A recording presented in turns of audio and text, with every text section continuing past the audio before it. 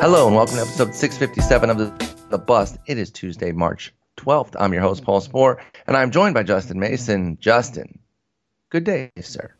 Good day to you too. It's been a really long day for me. I've been pretty much up since Sunday. This is awesome. Yeah, I don't know if you can call that a day. That is beyond a day at that point. It's like a day on Neptune. I don't know if Neptune rotates faster.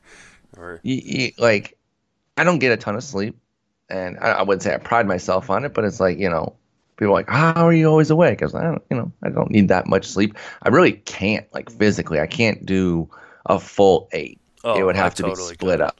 My body just, my old ass back, I would just tighten up like the fucking Tin Man. Oh no! When I go to Tout Wars, the thing I'm playing in the main event. Yeah. I got NL Tout. We got Foley's party on Friday night. Mm-hmm. The thing I'm looking forward to most is a night in a hotel bed without any sick children. Yep. That's got to be nice when you're a new father yet again, still dealing with the baby who unfortunately under the weather. So hopefully, got pneumonia. She's feeling better sooner than later. It's just hopefully she's now starting to get on the mend. But this has been like 2 or 3 straight weeks of her being sick, me being sick. And I remember that happened to my niece. Same type of deal where she was just couldn't catch a break. Goes from ear infection to pneumonia to this to that. And daycare is the worst. It's just yep. Though I didn't tell you, or I don't think I told you, and I don't think I've said it on the podcast yet. I'm doing something fun in a couple weeks. I'm trying out for Survivor. I've got a casting call, dude, for Survivor, and I'm thinking I'm just going to run down what my weekly schedule is. Yes, and be like, listen, you think these people don't sleep? I haven't slept since 2016. Have you told? Have you tweeted Jen? She loves Survivor. Oh, I have not. She already loves you because y'all grew up near each other or something. And so yeah. Well, she grew up near where I live now. Yeah. Oh, okay. That's right. And she, of course, she loves Dee because who doesn't? But you're just gonna score more points at every passing moment. But the only negative thing you do is you try to steal her man. Her words, not mine. Yeah. No, I got to do what I got to do. But that's awesome, dude. I hope you get it. That'd be so. I would watch every episode without a doubt. Oh, there'd be I'd either win or be the first person off. Nothing in between. Easily. Well, yeah. I'm a smoker, and the one time they had like a big smoker on the show, dude went absolutely nuts. In the first 3 episodes because he was detoxing from cigarettes. He was probably freaking out. So, but I figure I could lose some weight. There you go. Automatic diet right there. Quit smoking. Yep. Can't smoke for 39 days. So yeah. You could be edited into the funny guy. Yeah. So, well, that'd be awesome. I like to talk trash, so which is perfect for that show. You're definitely not afraid to do that. Well, we're going to be talking some pitching today, including some trash pitching. Yeah, we're on the second half, so there's going to be some crummy guys down there. But let's just dive right into it because we've got a pretty big list here, and like you said, you are running on fumes. You got to go pick up your daughter anyway, and then hopefully try to get some sleep. So let's start with a couple check-ins here on some guys about Luis Severino. Got a cortisone shot. He's certainly feeling better. Now, obviously, that doesn't cure anything. That just makes a person feel better. So I guess it's good that he can, lift his arm with no pain. He's going to remain shut down for another week and a half as of the 8th. So about a week, basically, because the half week is covered. As we've kind of moved on now, we're a couple weeks clear of the initial situation with the inflammation in the rotator cuff for Severino. Where are you on him as far as where you're drafting him? Has anything changed? You have battle tested some drafts, including a main event qualifier. What are you doing with Severino right now? Yeah, we had a main event qualifier last night. Friends of Fantasy Benefits took over. 15 of us took over a main event qualifier last night. I think he went 66 to Smada.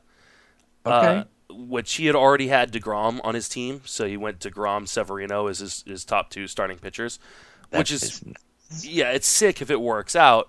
My fear is that cortisone shots work for some people, and some people, they feel great for like 2 or 3 days, and then the pain returns.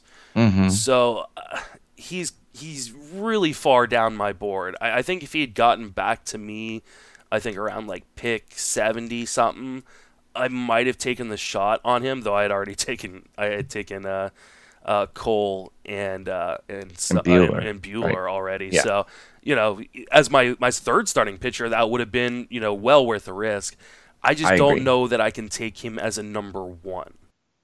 And that's where I'm at. And so I've got to move down. I should have my my updated SP rankings out either today or if not, definitely then tomorrow. And he's certainly moved down a decent bit for Severino. I think he's in the early 20s.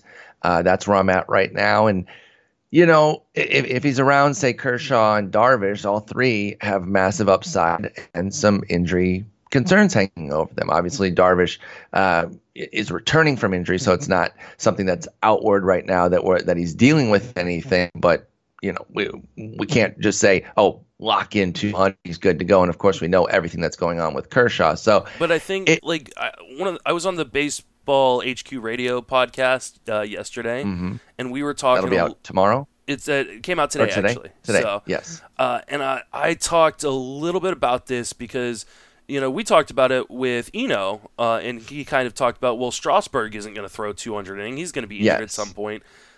But in the possible realm of possibilities, Strasburg could throw 200 innings. We know that Severino is not. And so it's because hard. He's going to miss some time, right? Yeah, he's going to miss something. We expect Strasburg, we expect Darvish maybe to miss some starts, but it's in the realm of possibilities, though a small one, that they don't. And so I have a really hard time taking Severino over guys like that. I think Darvish, I'd still probably take Severino, but it's really hard to make the argument that Severino should be going ahead of some of these guys because we know he's going to miss time. There's no way he is getting to 32 starts or 200 innings. It's just not going to happen. Yeah, I mean it's already set that he's not. And then we have obviously I don't want to equate it to Jimmy Nelson, but we thought Jimmy Nelson was coming back in June last year and then never came back. Mm-hmm. That's in the realm of possibility too. We know that Darvish is starting the season. We know Strasburg is starting the season. Yeah, nothing has happened with those guys to say that they won't. So how about Kershaw versus Severino then? I'd take Kershaw. I'm coming back around a little bit on Kershaw considering where he's going. I mean, we saw him. He's a guy that is... I don't think I'll get him at NL Tout because Derek Carty feels even more strongly than I do. And he loves the Dodger pitchers, including Kershaw. But he went for $20 at NL Labor. If he's available for $20 at Tout, I'm going to have a really hard time not going 21. Mm-hmm. I'm with you there on Kershaw specifically, and I do have Kershaw ahead of Severino right now. I didn't tank Severino, but I've got him in a realm where I might not get him. We'll see. A lot of drafts coming up, so we'll see on that. Let's jump down a bit, and this was battle tested in that qualifier you're talking about, and he was way low. The latest on Mike Buchnevich is he's been officially ruled out for opening day. The elbow is barking. There's no timetable even for when he's going to throw off a mound as of 4 days ago. This one is way worse. And you said he went super late yesterday in that draft. And so what about you with Foltynewicz? Is there a spot where you're ready to jump in, or is it a full stay away? I'm completely out. And pretty much the entire draft last night, that Friends Fantasy Benefits draft was out. I think his ADP was 82, or at least that's what it was listed in the draft room. And I'm looking for him on the draft board, but I think he went about 166th. Wow. Which at that point, it's okay, take the gamble because he's free. But you have to make sure that, especially if you're in an NFBC league where you don't have DL slots, you got to make sure you're the rest of your team can handle that. And I knew my team couldn't. The way I ended up drafting my team last night, I don't have any room for any injured players. So it was, I think Yeah, I think people are going to have to really kind of back off. And if you want to take the gamble super late and you've got a team that seems pretty healthy going into the season, I guess you take that shot after 150. But that is a big if for me. See, I was already laying off on Folty just because I didn't really want to pay full price for what he did last year. And I think there are some positive things. I definitely can see a scenario where he improves swing strike rate and makes his strikeout rate a little bit more commensurate with his whiffs there. But he still walks a good number of guys. It was very clearly a career year last year, and I just didn't want to pay full freight for it. And, of course, this injury now makes it easy to completely lay off, and that's what I'm going to do, and my ranking will almost undoubtedly reflect that.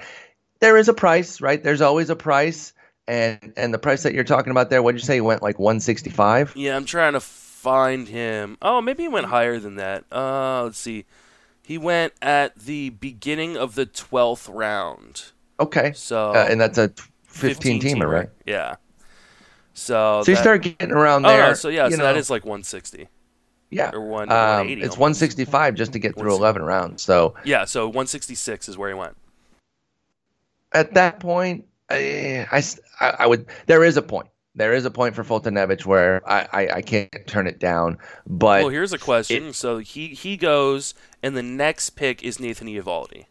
I'm an Eovaldi guy. So yeah. So I just even with the like 135 that you have to pencil Ross in right Stripling now. went after him. You know how I feel about Ross. Jimmy Nelson went after him. And you know how I feel about him. That's literally 3 Spore favorites right there, and I'm just. Yeah. I'd rather have those guys there, pretty much without a doubt. So yeah, it's just not going to work this year. It's one of those guys that you just don't like. We could find out 2 weeks from now that he's having Tommy John. Like you may get nothing out of that pick. Now, I mean, it's such a huge discount.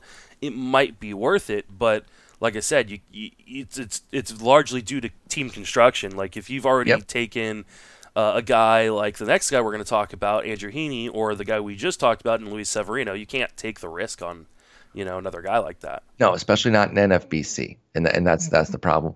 Andrew Heaney, he struggled with injuries throughout his career, and again dealing with something. Walked off the mound after just 2/3 of an inning with elbow issue. He threw 25 pitches before being replaced.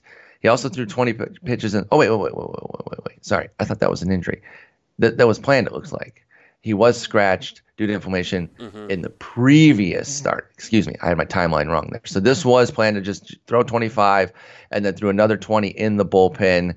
But now he's behind schedule at this point for Andrew Heaney. So have you moved him down? Am I correct that prior to this, when he was presumed healthy, you really loved him? Yeah. Huge Andrew Heaney guy.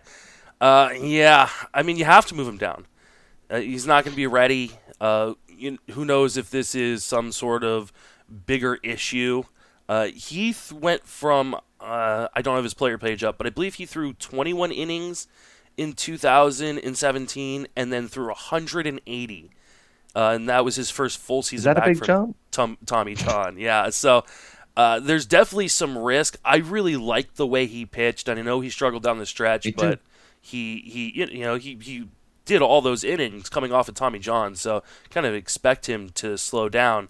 This is really troublesome because the big risk of throwing that many innings is that the elbow's barking. Yeah, that you kind of injure the elbow. So I'm going to push him down, but I'm hoping that happens in drafts in general.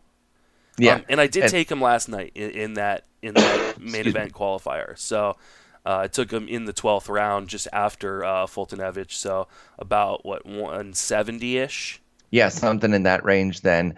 And I can get in at that price. I had him ranked much higher for Andrew Heaney. And so just to get the timeline out there, because I did have it a little bit wrong. Obviously, came in, elbow was barking a bit, was scratched from a start because of inflammation, and then threw this 25-pitch, quote-unquote, we'll call it a start because he did start the game, but it was a couple batters, and then threw another opener. 20. He was an opener, exactly. He was just essentially an opener, and that was on March 8th. So he's behind schedule for Heaney, and you got to move him down. But I think the market's going to be willing to do that too, and move them down quite a bit. So the price, there's definitely a price where I will jump in. I won't have an issue just saying, you know what, I'll take this shot here.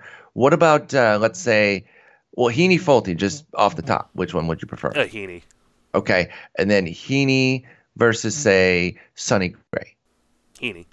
You know I hate Sonny Gray. I know. I just want to test you. Just want to see where you're at. Heaney versus spring standout Matt Strahm. Heaney. Okay. But I like. We'll talk about Strahm later. I like Strahm.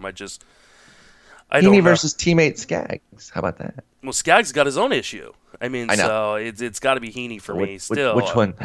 Yeah, well, which issue scares you least? Typical Angels stuff, man. They just can't catch a break in terms of. That's the tough part too, because they need to stay healthy, and they have like a legit shot, I think, at a wild card. But they need so much health from that pitching. And that's the problem. When Matt Harvey's your ace. He's not their ace. Andrew Heaney is. Well, he might be if Andrew Heaney's out for a long time. Trevor Cahill, rock solid. Oh, Jesus. All right, so that's a little injury update. Let's get into now we didn't go in the specific like ADP order with Eno. We bounced around a lot, so we're just bouncing around again here. We're going to start with Patrick Corbin. He's moving over to Washington on the heels of a big deal. He doesn't have to be the guy, because obviously they have Max and Strasburg. So that's kind of nice that you can kind of come in, settle in, and not have to really worry about trying to earn your paycheck or the full contract every time out. Of course, you want to earn your paycheck. But 6 years, 140 mil. I'm somebody who lays off on the first year of a big deal. The data shows that they're generally a little bit worse. That's probably just normal regression anyway, because if you were good enough to get that deal, that you probably just bounce down. But that's exactly what I expect here, is him to just have some normal gravity kick in, because Patrick Corbin just came off of a career year, 3.15 ERA, 105 WHIP, insane strikeout rate thanks to that slider usage, incorporating that little slow curve as well, 246 strikeouts. So I'm probably just passing because I don't really know where he's going to regress to. I would think kind of like mid threes and still have plenty of strikeouts, but a higher WHIP. What are you doing with Corbin?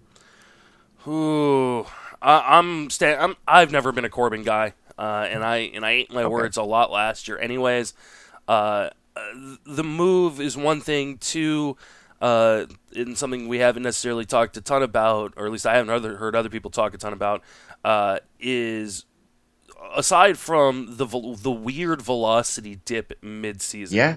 It just all of a sudden he went from, at the end of April he was throwing 92.6, and then the next week, 89, 89, 90.2, 89, 88.9. And everyone was waiting for the bottom to fall out because of it. And then all of a sudden he gains it slowly back starting in August. And by the end of the season, he's throwing 92 again. I don't know what that was. I don't know if that was a conscious decision or if something was bothering him and he just ended up pitching through it and coming back. Either way, I mean, this is a guy who has a history of a Tommy John on his record. He is moving to a new ballpark, and the thing I was alluding to earlier is I think he really benefited from the humidor last year. I think that really helped him get feel for his pitches, and that's one of the reasons we saw this kind of re-breakout. I don't want to call it breakout because he's broken out before. And so I worry if he doesn't have that all year, will he be able to continue the gains we saw last year? And it's not that I'm saying he can't. I don't know if he can. And so, like you, I'm just brutal division too. It's a division that got much better too this offseason. Yeah, and so he's on one of the great teams, but he gets to face the Marlins. But the other three lineups, nothing to just roll over there with the Giants, with the Braves, Phillies, and Mets there for Patrick Corbin. So, just think the price is a little too high for what I'm willing to pay. He's going off as let's see where it's at. And that Phillies lineup is going to, oh my gosh. So many good righties in that lineup. It's insane. And then Harper in the middle of it. Yeah, it's just. 14th pitcher, 14th starter off the board. That's way higher than I'm paying. Well, and does that include Severino, who's dropped? And yep, you're right. I mean, and, so like we're talking about we're talking about guys above him, and so he's really probably closer to the 12th starter coming off the board. And I don't want him leading off my rotation. If I'm taking like him and another guy, I'd feel a lot more comfortable. But there's guys going behind him that I just prefer. Same. I would just rather go with Strasburg, Taillon, wait a little Clevenger, bit, get Jack Flaherty. Flaherty. Yep. There's just way too many guys. And again, it's not even that I think he's going to completely flop.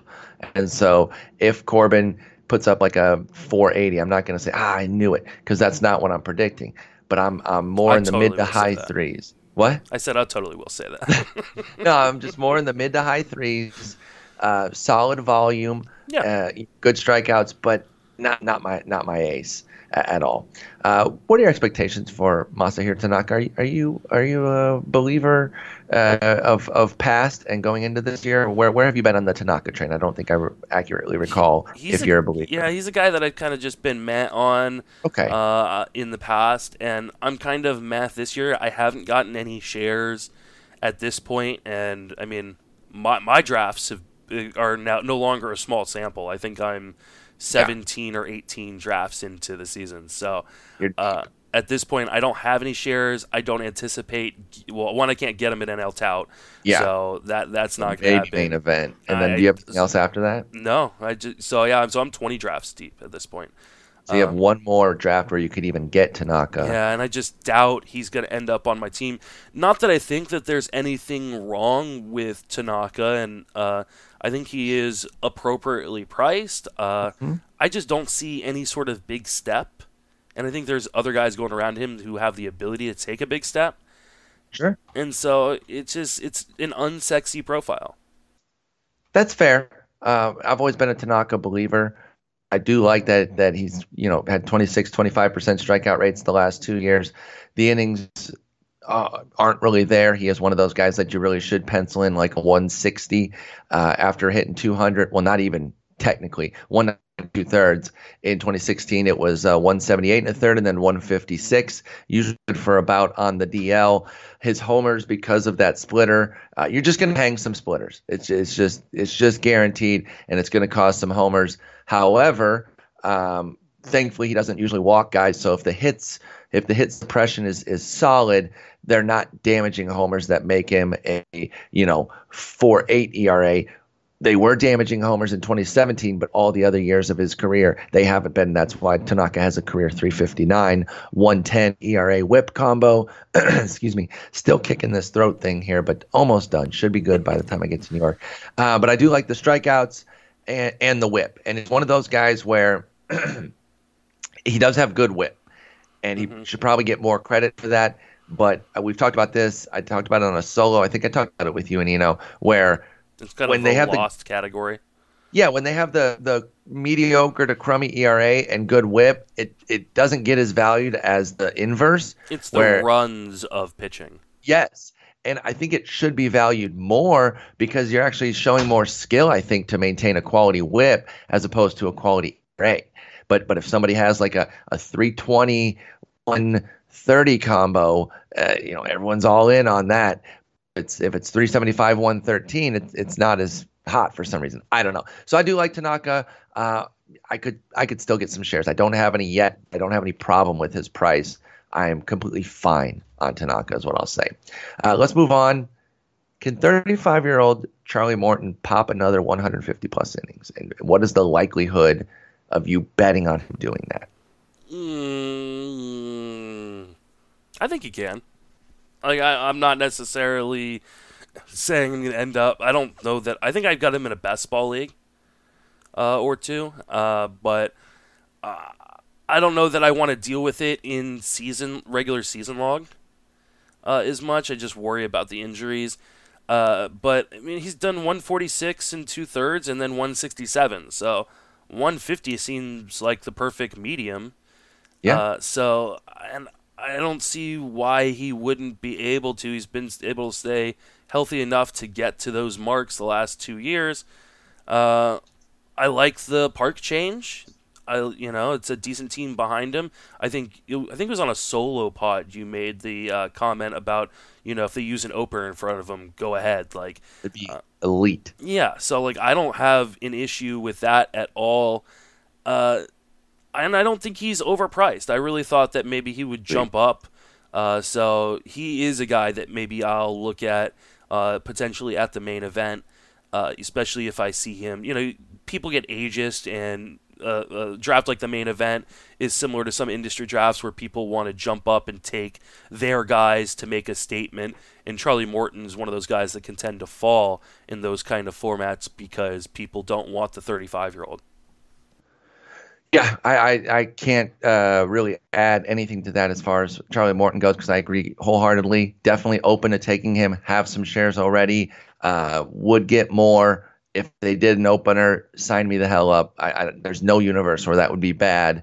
I don't think they're going to with Morton, but if they did, you know how many more wins that could be for us? Yeah. I mean, just look at what Scarborough did. Yeah, he got 16 wins last year? Yeah, and Charlie Morton's better. So there's no universe where that wouldn't be incredible for Charlie Morton. But I think you'll get, even if you only get $130, they should be really good. You'll get the replacement value more often than not because he does have, set DL stints. It's not really like scratches here, and it's usually pretty set when he misses his time. It's not as annoying as like Strasburg can be, where he leaves a start early on a Tuesday, so you miss him for that perceived second start on the weekend, and then he comes back more unexpectedly, so you don't get that start. Like, it always just seems to be disjointed with Strasburg. Seems like when Morton gets hurt, he goes on the DL for an X amount of time. You get a replacement in there. Bada bing, bada boom. But he's been great the last 2 years. I expect him to be pretty solid again this year, and I'll take my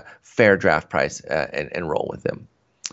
Will Luis Castillo's spring push the price down? He's got like a 17 ERA or something over like 5 innings or whatever. But, will the fence sitters and detractors want to push him further down for Luis Castillo, or will he just kind of maintain? The fence sitters and detractors weren't taking him anyways, so I don't, unless the someone fence sitters might have been. The detractors probably weren't. No, because there's one there's one truther in every league, and it's usually you or me.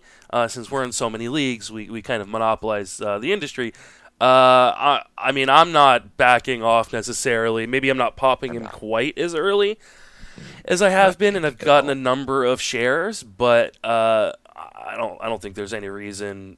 It's spring training, people. Let's not overreact one way or another. I think he'll be fine. But isn't it fun to pick and choose what we pay attention to? Of course, and that's what we do. I know, it's so bad.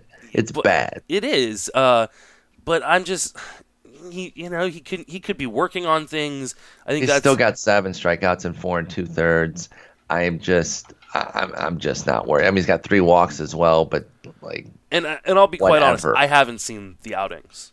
Me neither. Neither. It's all box score. I'd only heard about it elsewhere, either on MLB Network or on a podcast. Somebody just had mentioned that he had a high ERA. I couldn't possibly care less. He got knocked around in his last start a little bit. But I mean, that could be him working on, maybe he's trying to work on, his changeup or his slider, or just popping sliders left and right. I'm unmoved by it. I knew you would be. I just wonder if maybe it could push that price down a little bit for us. Yes, please stop taking Luis Castillo in main events, people. Absolutely. Are you buying low, so to speak, on Chris Archer? As low as he's been in years. Are you jumping in? I haven't yet. I may though, because he does look really good. He finished the season strong. So he's working on a new pitch, right? Yeah. So it's just, I feel like maybe I should get one share. Like, I've been completely out for a couple of years. I mean, I roasted him going into last. That's the problem. Season. Yeah. Maybe I should get that one share just in case, because I've been in so much, and if he does turn around, I don't want to be on the outside looking in at Archer. You don't want to be my version of Jimmy Nelson, where you were in for so long, and then you finally said, "I'm done with this," and he breaks out. Yeah. I mean, I was the guy who, this is what started the me and Sandy Cashmere feud, which has been worked out, and we're buddies again. But was me saying that Chris Archer, wasn't very good, wasn't as good as his name value, and then of course the Rays were going to suck, so he wouldn't get wins, which was really stupid of me to say. But he did make improvements with Pittsburgh. And he has looked good so far in spring training. I may try to get a share either at NL Tout or at the main event, but I'm not gonna overpay for it. So, if it falls in the right price range for me, I may grab a share. But I color me intrigued at least. Yeah, I think that's the same. I came into the season, had him down.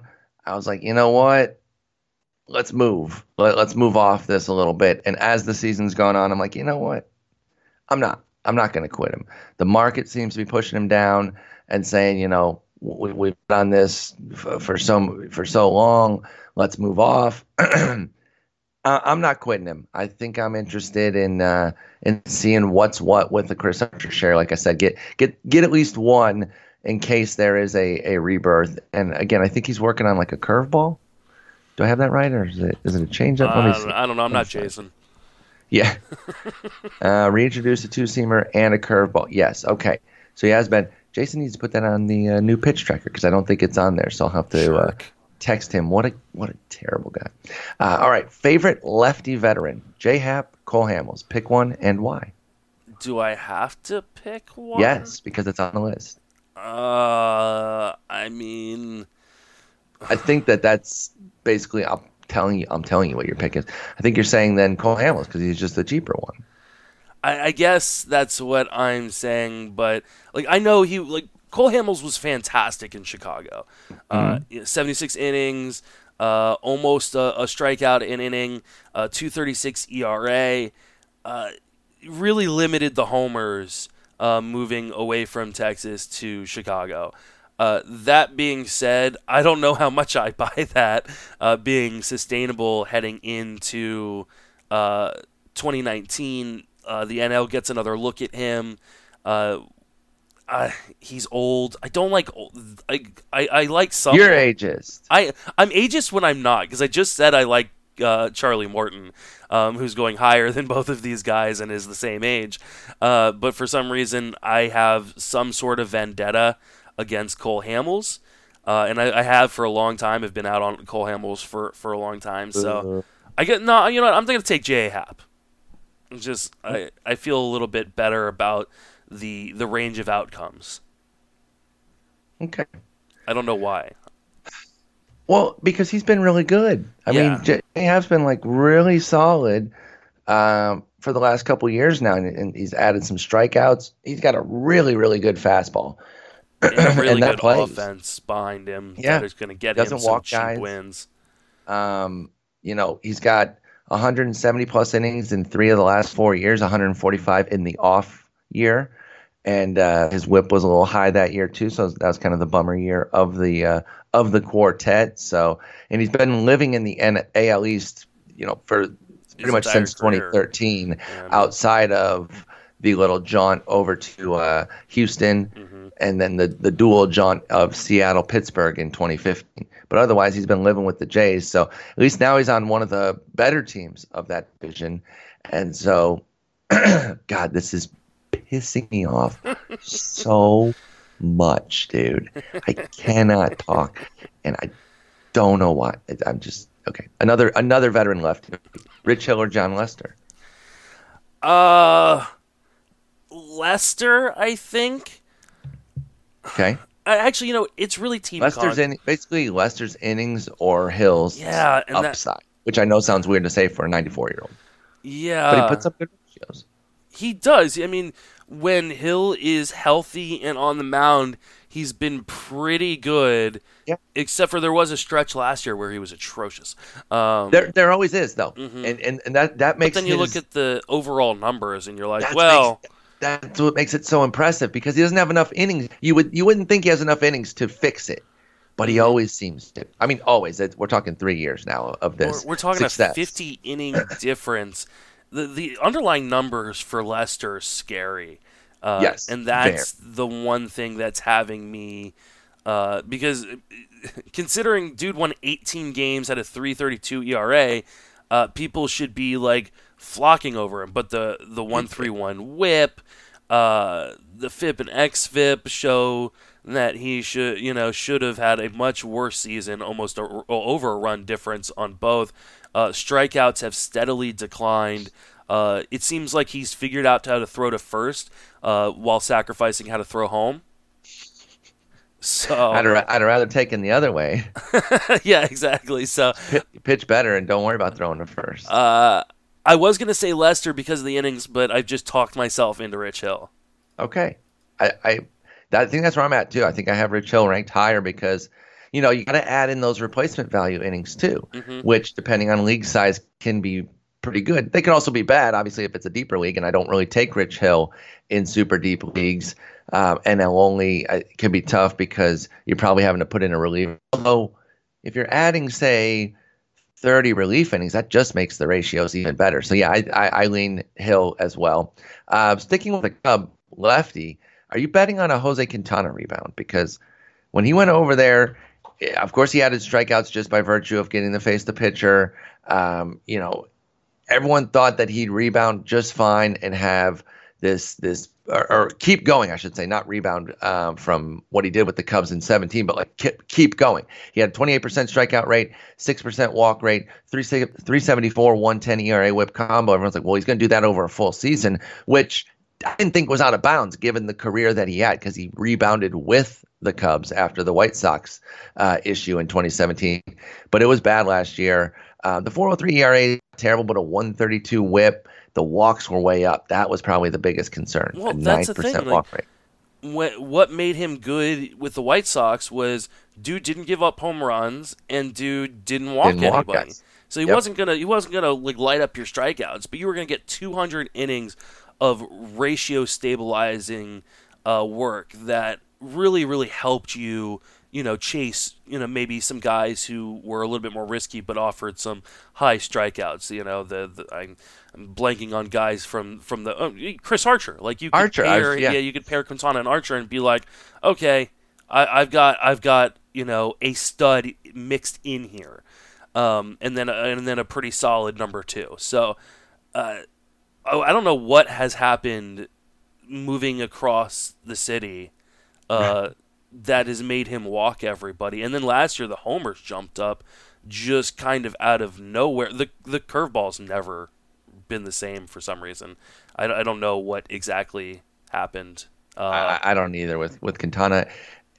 And I'm a little nervous. So I don't know that I am betting on the rebound. I'm not. There is certainly a price because if the whole market lays off, I'll jump in. But I've got him down in the early 50s right now, and there's actually interestingly, what's the upside? That's my issue. Where is the upside in Quintana now? The upside would be getting back to the full volume because that's the thing he didn't do last year either. Was 174 innings, and 189 the year before after 4 years of 200 plus. But if it's so I think the upside is really built in. 74 at a 20% strikeout rate and a 375. No, I'm saying the upside has to be getting back. Even if it's 200, like it's not like you're getting 200 at a mediocre ERA and not. I mean, you'll get volume strikeouts, I guess. Well, it's career 360, 125. Like I don't understand how he is that much better than Kyle Gibson. He's not. That's why I don't have them. Yeah, who delivered 192 innings last year. Yeah, I don't have them that far apart. So and isn't playing in this division.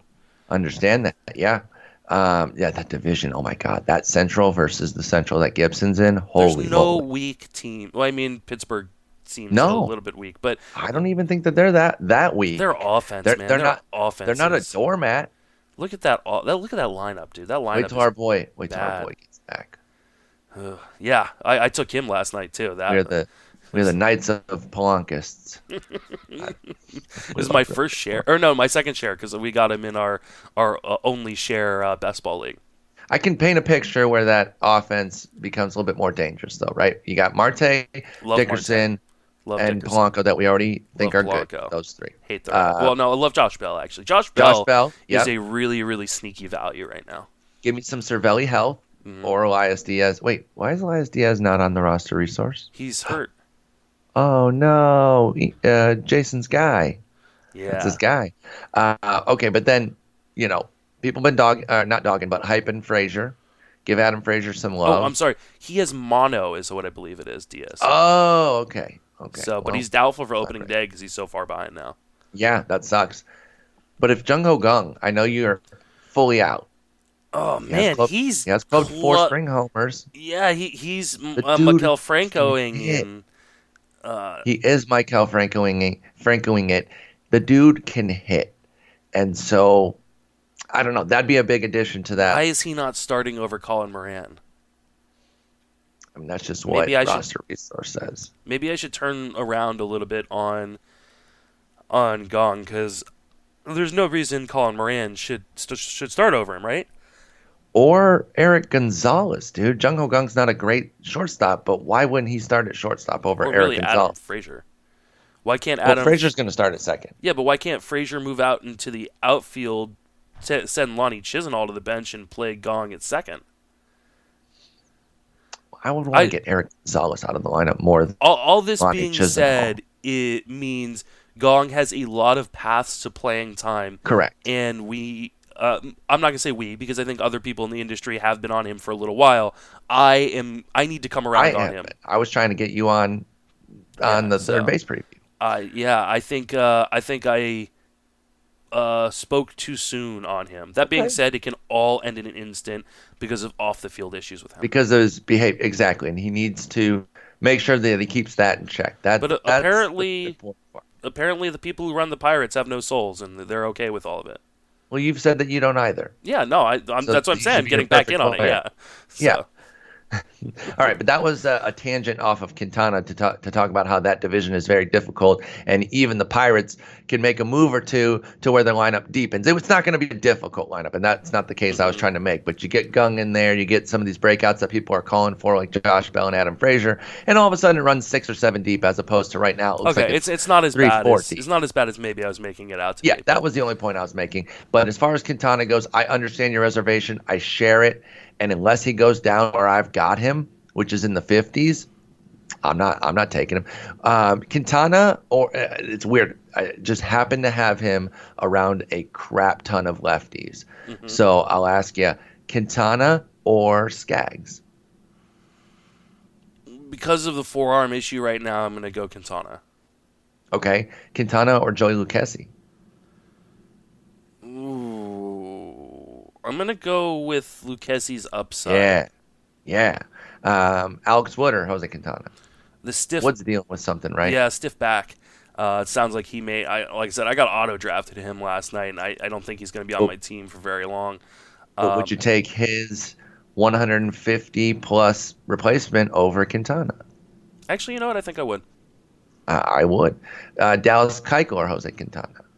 I'm completely... I would not take Keuchel in the top 300 picks.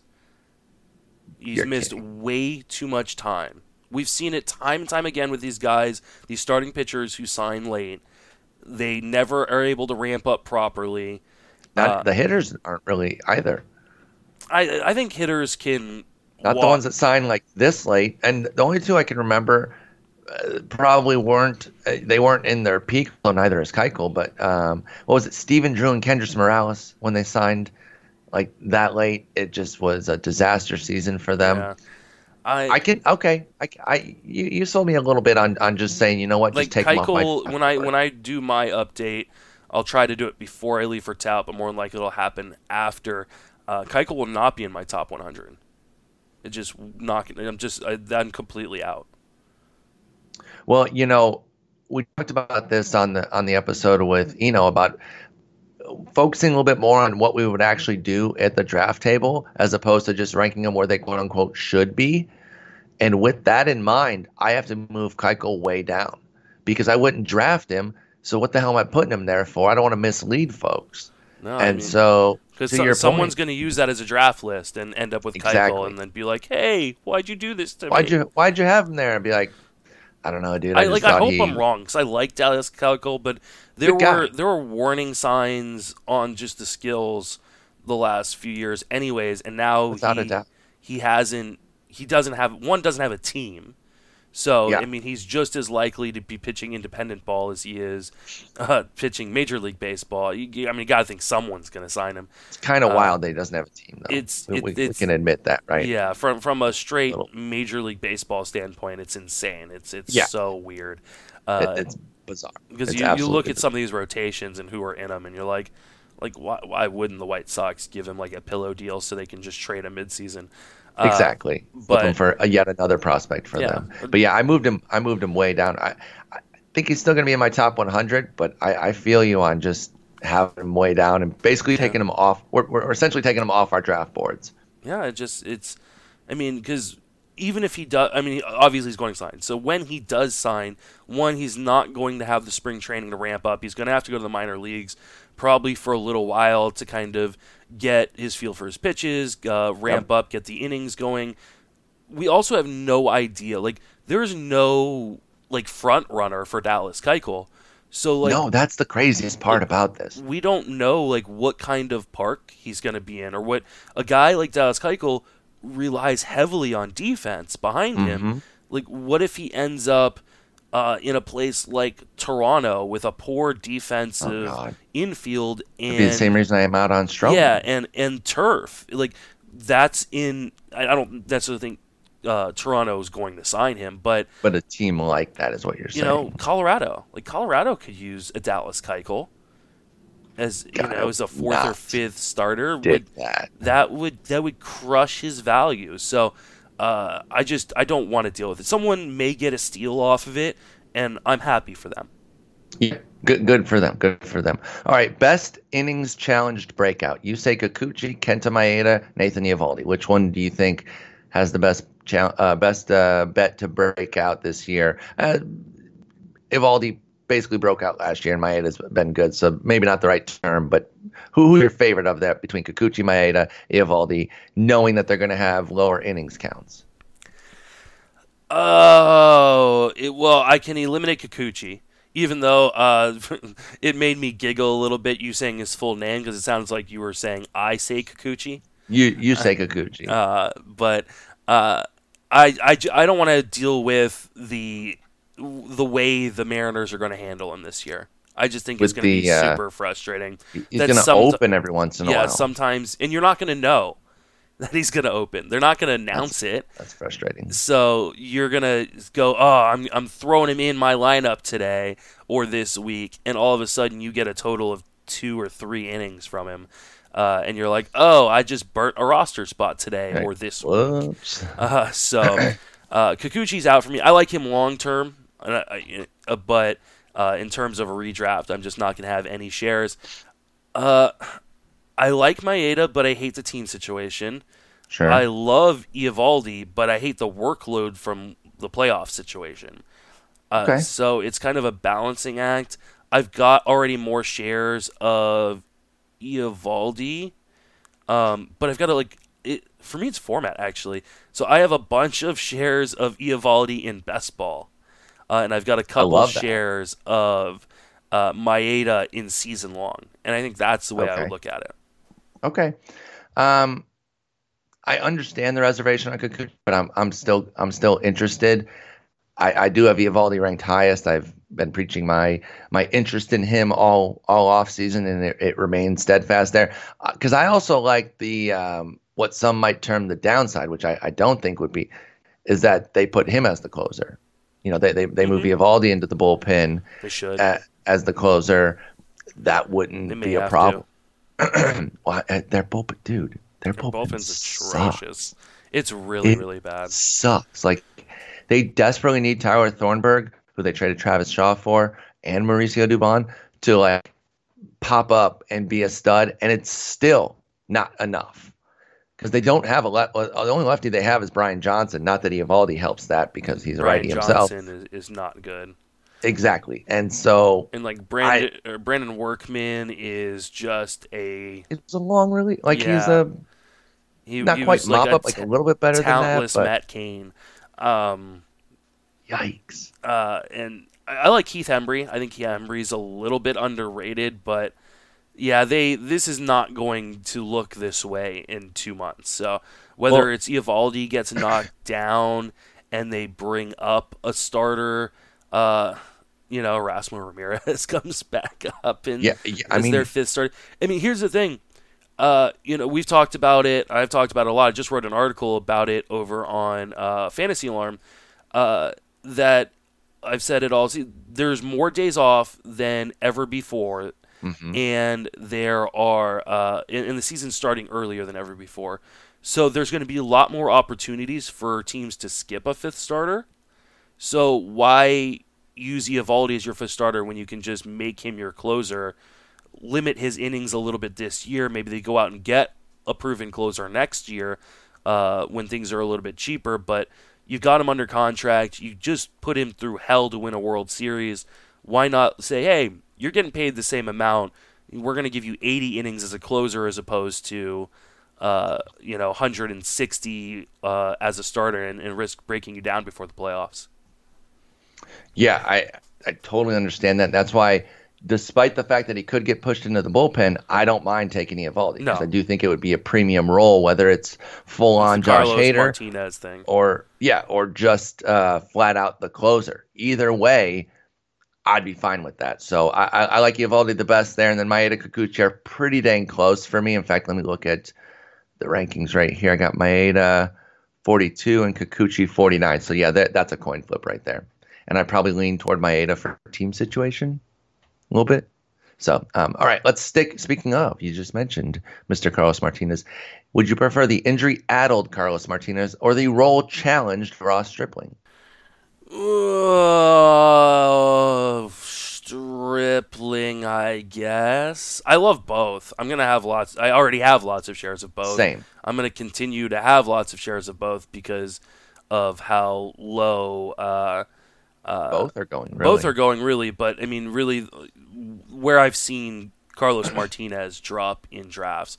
So like last night, I believe he went in the back end of the 16th round of our 15-team draft. Like that's, if I didn't already have a ton of injured guys on my team, I would have taken him earlier than that. So I think when we start talking about him getting outside the top 200s, top 225, you got to just take a gamble on the upside and hope that, at best he's a starter. Worst, they move him into the bullpen. He's potentially their closer because that's another bullpen situation is kind of up in the air. But at least they have good. Like Boston's is just crap. Yeah. St. Louis has a ton of great guys, but they might just say, you know what? We're going to let Martinez close and keep Reyes, Hicks, Miller. Well, I think this is Reyes' way into the rotation. That's true. That could absolutely be it. They're just going to swap him and C-Mart. C-Mart becomes a closer. Reyes jumps up. Because do they really want to be starting Adam Wainwright and John Gant? This is a team that thinks they are a World Series contender. And I don't think that they're off base with that. No, they've got the talent. That offense is sick, especially the first four. It's a heck of a lineup, without a doubt. All right, so yeah, I'm torn on those two as well. I like both for sure. Love Ross Stripling and the discounts on Carlos Martinez. His ADP over the last week in online championships is 232. Sign me up. I think I got him 216 in my online championship. I'll take that. And that was a week plus ago. That was like 2 weeks ago. So I'm cool with that for sure. I also have a bet. I'm gonna have a bet with the Welsh, where I'm gonna either have to eat tomatoes. I got Ross Stripling though. I have to eat like a tomato, and he's gonna have to eat. Do you not like tomatoes or something? They're so disgusting, dude. Really? Oh god, the texture is the nastiest thing. Like a slice of tomato. If you put that on my burger, that's a hate crime. I will take you to the Supreme Court, without a doubt, because that is absolutely disgusting. How dare you ever? What about like a fried tomato? You ever had a fried tomato? That's worse, dude. Are you trying to make a piece of poop even worse? You just did it. Well done. Well, you know what? Another thing that you and my wife have in common, because my wife does not eat tomatoes. You know what? That's perfect for you and Jen, because we're not going to mess with your garbage-ass tomatoes. You should strive to be with somebody who doesn't like things that you do food wise, because then they're not going to be taking it from you. So you and Jen have your nasty ass tomatoes, and D and I will be smart people and enjoy good food. Either right. It totally works. Yeah. No, all right. My wife's making blackberry pulled pork sandwiches for dinner tonight. So that sounds so homemade blackberry barbecue sauce. Yeah. Holy crap, that sounds good. All right, we talked a little bit about these guys, but I'm adding a new one. I think it was in the context of Quintana or Lester. I don't know, but Pickle Lefty, Alex Wood, Joey Lucchesi, or Kyle Freeland. Who's your favorite? I mean, if Alex Wood was healthy right now, it'd probably be Wood. I've always been kind of a supporter of him, so I actually, to some degree, like all of them. I'm probably lowest on Lucchesi. Okay. I mean, how many innings are we going to get from him? 400. Well, if you get 400, then I think the first 200 of them may be very good. I worry he could tire the other 200 out. Could be problematic. Yes.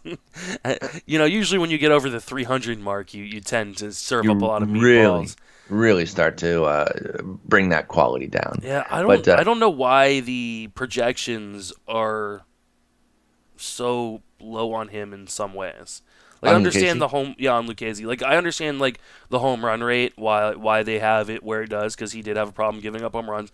But like the drop in strikeouts, I don't necessarily get. Yeah, I don't agree with that. Either way, it's not.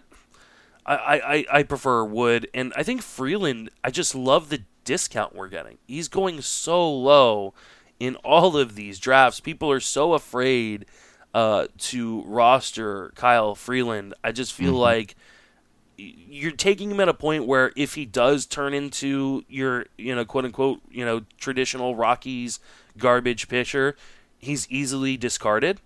Easily. I couldn't agree more. There is a range of outcomes in which he was the dude he was last year. Yeah. Like, he lives on command and control.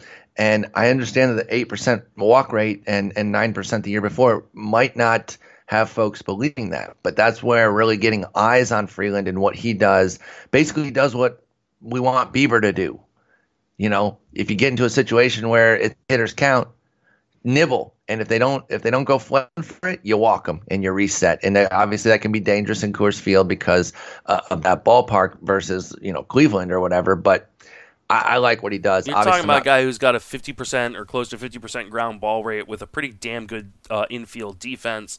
Yes. Behind him, I think, I think he is a much better pitcher than projections are going to bear out. I think the projections are harsh on Freeland. It kind of reminds me of like prime Marco Estrada, where like the projections like always killed him, but he seemed to do and he doesn't give up homers the way Estrada did.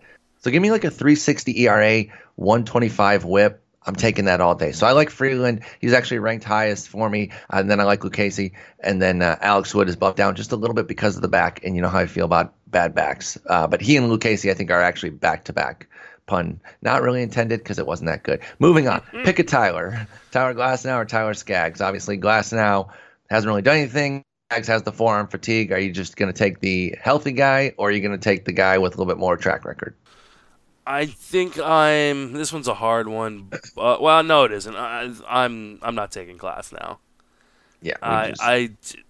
A guy who has always struggled maintaining his mechanics, already messing with his mechanics in spring training it just seems like that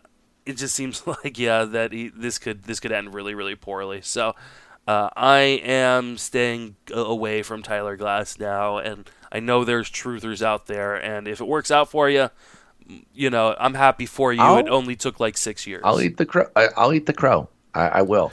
I'll eat the crow, but I'm going to be bitter about it. I kind of want to be wrong just because it'd be fun to have an exciting, fresh arm like Tyler Glasnow, but I don't think I'm going to be on this one. I just don't. And so I can only get him so high in my rankings. And so I'm actually taking Skaggs too, even with the little bit of health concern right now. Excuse me. So yeah, I'm taking Skaggs. Okay, pick one here. Jon Gray upside or the Marco Gonzalez floor? Oh God. It's like guy I hate versus guy I don't care about. You hate Jon Gray? For some reason I was thinking Sonny Gray. Yeah, Jon Gray, Colorado. Ooh, guy that scares the crap out of me versus guy who, like, I love the upside of Jon Gray, but man, we've seen that downside with him, and that downside can be just disastrous for your team. Would you consider pairing them and then get the upside and floor combo? I just feel like you can get for like guys like Marco Gonzalez anywhere in a draft, and I think disagree. Do you disagree? I invite you to take a deeper look. The strikeout rate's nothing special at 21%, but a 5% walk rate. He was a command and control prospect when he was coming up with the Cardinals. He was out of Gonzaga, expected to be a quick riser, and he was, but health took over and really derailed him until last year. He's one of these guys we're talking about where the ERA wasn't great at 4, but a 1.22 whip, while not stunning, was solid. I mean, it was definitely helping more often than not at a 1.22 mark. I think there's upside here, and it's not really with the strikeouts. It's actually to improve the whip to a level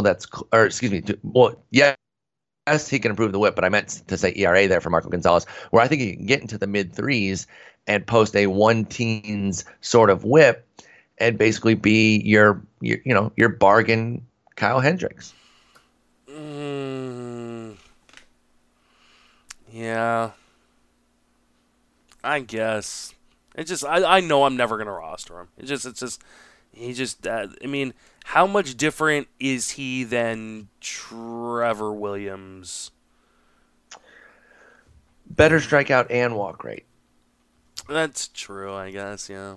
I mean, that's not an awful name to invoke. Well, let's see how much cheaper he is, though. Too. Or let's see the price difference. $350. Oh wait, no, that was Gio Gonzalez. Excuse me.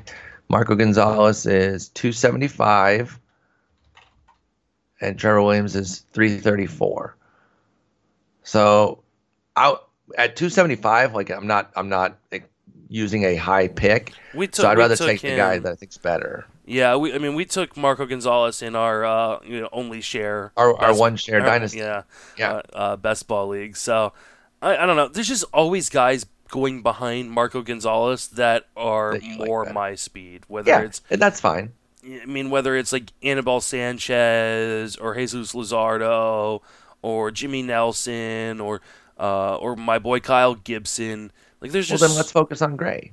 Let's talk a little bit more about Jon Gray then, because you're kind of putting Marco Gonzalez off to the side, which I don't think is completely out of bounds. I just wanted to give him a little bit of shine to say that it's not the upside that we're used to of like, oh, this guy's going to be a strikeout breakout. I think he's more of a continues to refine his command and control and like I said, posts basically a baby Kyle Hendricks. But for Jon Gray, the skills were actually dead in line with what he did the year before when everyone was super excited about him in 2017. In fact, his swinging strike rate was markedly better. It actually backed up the strikeout rate much, much better from 9% to 12%. And the bottom line was still an 18% strikeout minus walk rate, 24%, and too many percents, but it was 18% strikeout minus walk rate. But he went from it 367 to 512. And he had that disastrous first half before he was sent down where his FIP and all the underlying indicators were great. Then he comes up, he actually put up some decent numbers, but then the indicators didn't agree. Like the skills weren't there. So it was a really topsy-turvy, weird season. I think he said that he wasn't healthy in terms of eating right and fit, not necessarily an injury, but he just wasn't right for Jon Gray. We saw a velocity drop. Yeah, it's a very bizarre season. Hard contact went up almost 8%. Home run rate nearly doubled from 0.8 to 1.4. So he's only going to be 27. We've seen some upside. He doesn't walk guys. So if you can get the hits to a reasonable number, let's just say 8. Yeah, I think I'd take the gamble on Gray. I would too. I do have him ranked higher than Gonzalez. I think I would. I don't know that I will, Because, like I said, there's guys going behind this that I like that much more. But if you're forced to choose. But if for some reason at the main event you pull out a gun and say, you must draft Jon Gray or Marco Gonzalez right this minute, I think I'm going Jon Gray. Okay, sounds good. Let's talk about... check him before he enters. Greg, please. I'm not going to have a gun. Don't worry. I'm going to have 2 guns. Ooh, flexes his non-existent muscles. Best mid-20s gamble. Joe Musgrove or Steven Matz? Matz looked really good. I think it was yesterday. I watched him pitch. Yeah, one righty, one lefty, both with a little, plenty of injury track record, let's say. Yeah, but I think the upside on Matz is higher, and I think the injury risk is higher as well. But he did throw 154 innings last year. He closed strong, too. Yeah, I think that's lost on Matz's season. I think I'm going to take Matz here, even though I think conventional wisdom should probably lean me more towards Musgrove with that really nice home park. I don't know that I'm going to have a lot of shares of either. Well, I definitely won't have a lot of shares of either of those guys. I've taken Matz in a couple best balls. And I don't think I have a share of Musgrove other than... Did we take him in our best ball? Well, we might have. That wouldn't have been one share dynasty, though, because I'm all in on Musgrove. Yeah, I know you are. I think I'm going to go the other way. I'm going to go Matz. Okay. Well, yeah, as mentioned, I'm all in. I like both. I'm really down to actually roster both in just about any situation. I've been slowly trickling Matz up my draft board without a doubt. In fact, that glob of lefties that I was talking about earlier with Quintana, Matz is right at the end of it now, and I'm considering moving him up because it was Skaggs, Lucchesi, Wood, Lester, Heaney, Quintana, and then Matz. I think I want Matz at the higher end of that now. I just like what he does, but I have Musgrove all the way up at 44. Last 8 starts of the season, Matz threw 144 in a third innings with not in the last 8 starts. He didn't. Oh, sorry. Did I say 140? Sorry, yeah. He threw 44 in a third innings.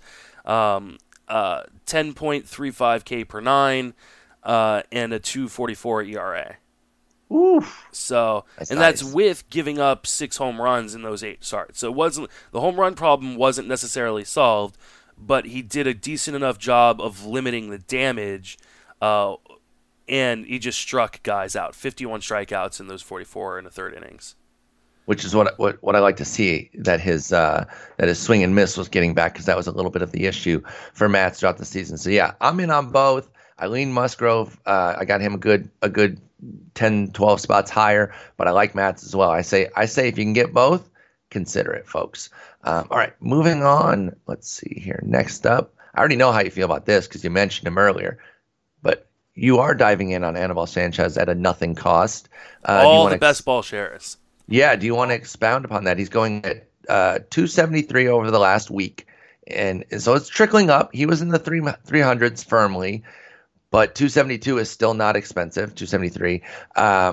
So you're not all of a sudden like, oh no, I can't pay that. So at 273 with Anibal Sanchez, obviously you're still in. You mentioned best ball. What about regular leagues? Are you still taking him there as he moves over to Washington with that new cutter? I'm less likely to take him in 15-team leagues and deeper.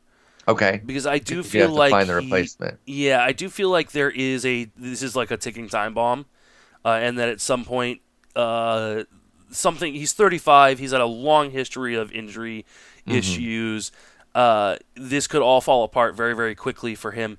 But he was fantastic last year.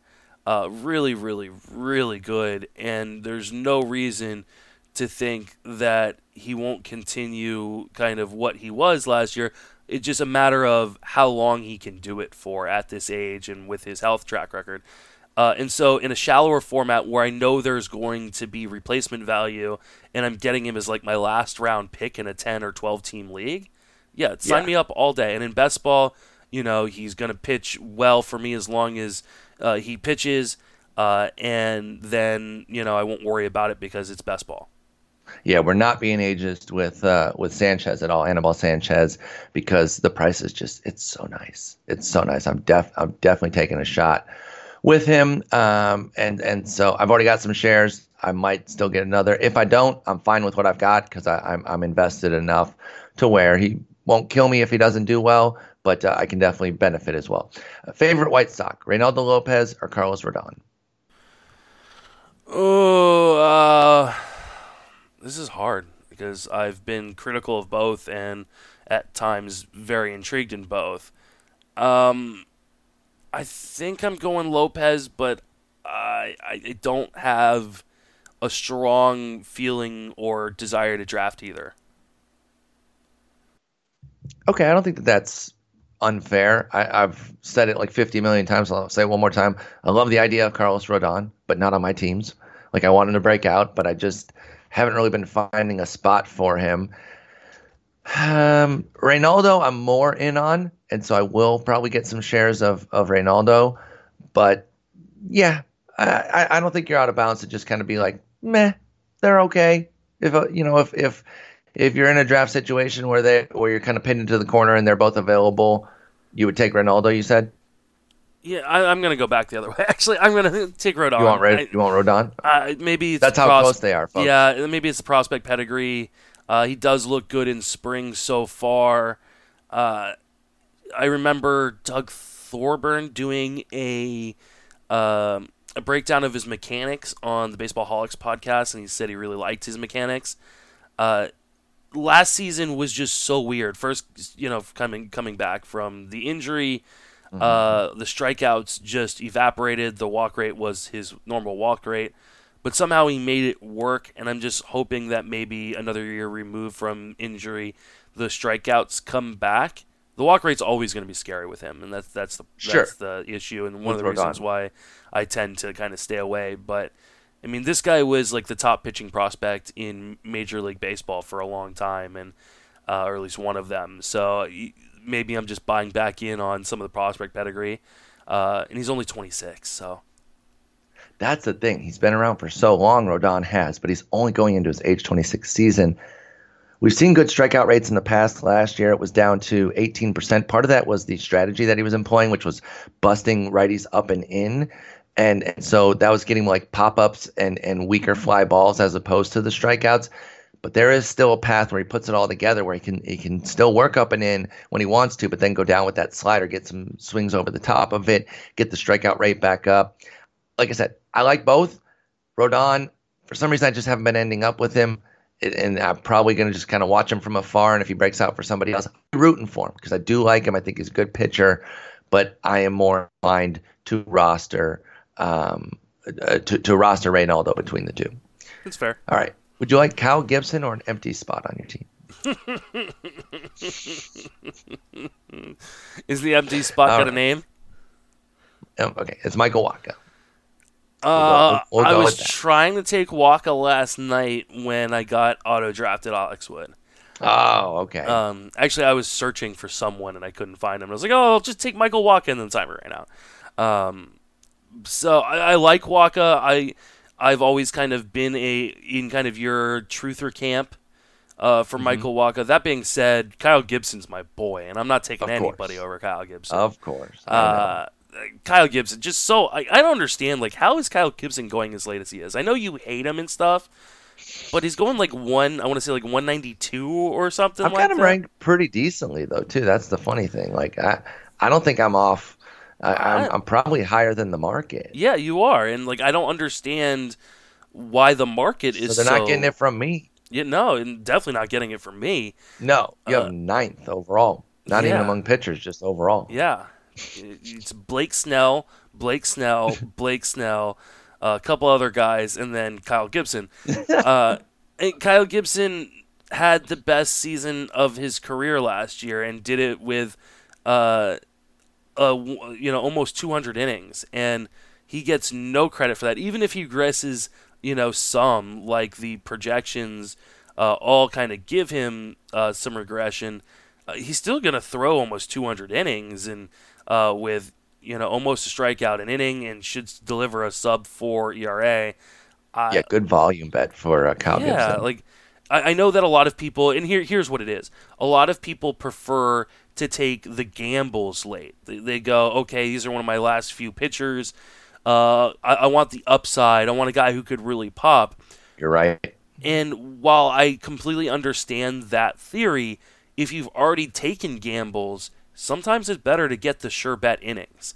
And that's what Kyle Gibson does. He helps you stabilize your innings totals and your ratios late in a draft because there aren't a lot of guys like that.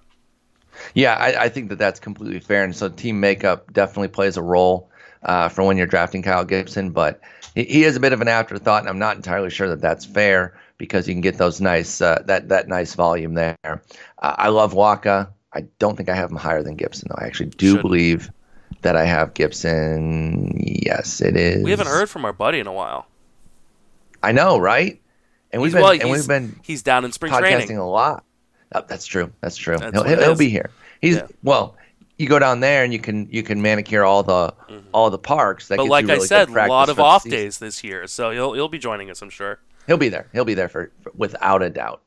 All right, moving on. Next one up. Oh, your favorite upstart young gun, Alex Reyes or Julio Urias? I think it's Reyes.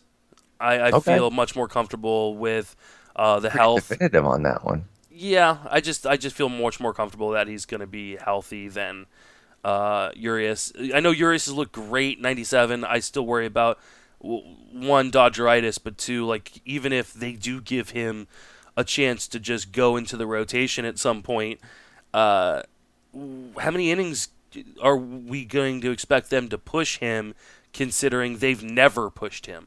They've babied him his entire career. For me, like I just love them to turn him into just a dominant reliever. They're obviously not going to do that, but what would you project for his innings? For Urias, 112. I just made that first number that snapped to my brain, so I went with it. No, I mean 100. I mean he could have 112 dominant innings. None of the projections. What do you think Reyes is going to get though? I think Reyes could get. I think Reyes is much more likely to break 100 than Urias. That's my. I can get behind that. Yeah. So okay. I would not. I would take the under on 100 innings from Urias, and I think I'd take the over on it from Reyes, and I think that's the difference for me. I think both have immense upsides. Both have some scary downsides because of injury. I feel a little bit more comfortable that Reyes will pitch or will be healthy throughout the season. That being said, I'm probably not going to have a ton of shares of either, except for in best ball. Got them both in best ball leagues. So, this is obviously seeming like a common theme.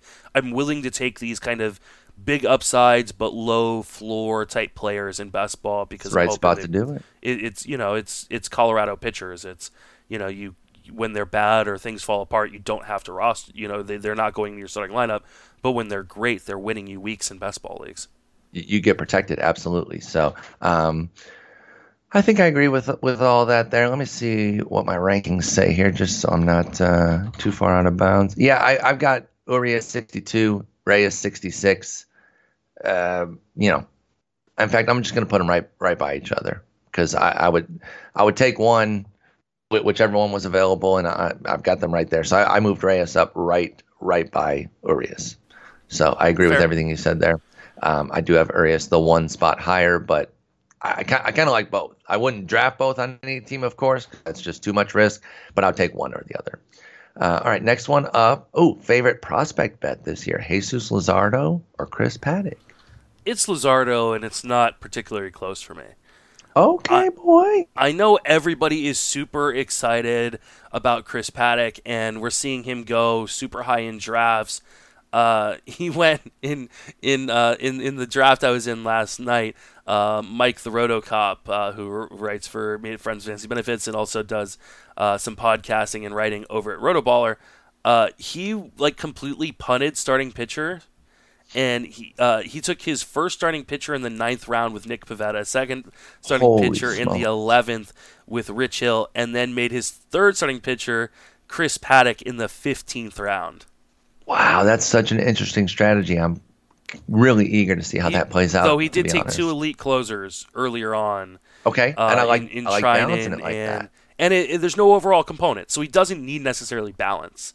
Yeah.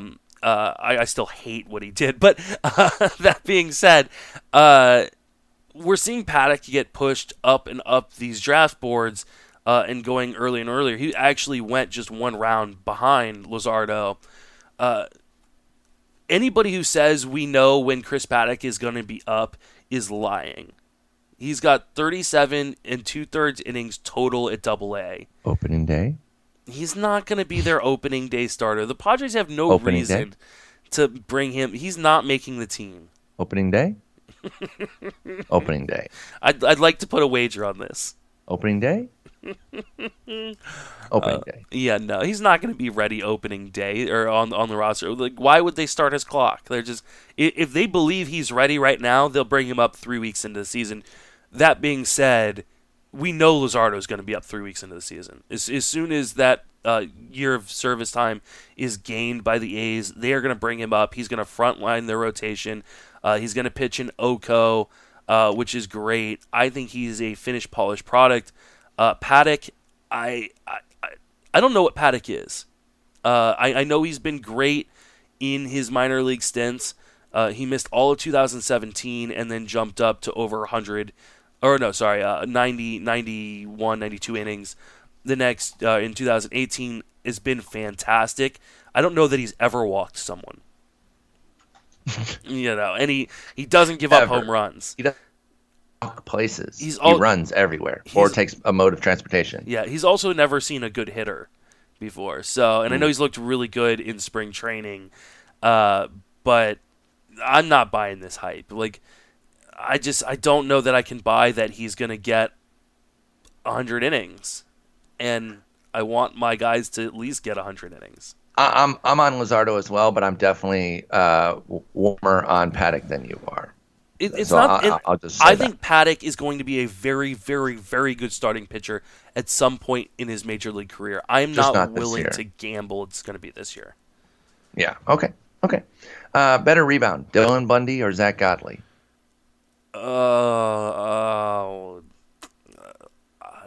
Godley, I guess. I know the search Jason, but I got really burnt by both these guys last year. So you keep putting these 2 players next to each other that I either love both of them, or I'm really hurt by both of them. Like I feel like I was just broken up with really embarrassingly in public by both these guys. And there's part of me that wants to take shots on them, and I just haven't had the heart to pull the trigger. I guess I'll take the Humidor and Arizona in the National League and Godley over Camden Yards, the Orioles, and Dylan Bundy. Okay. I'm going to take Bundy. He's got the premium slider, and part of this is a little bit of a bet just on the new regime. So I know it's a little bit of a blind bet of just saying, hey, they got a new regime.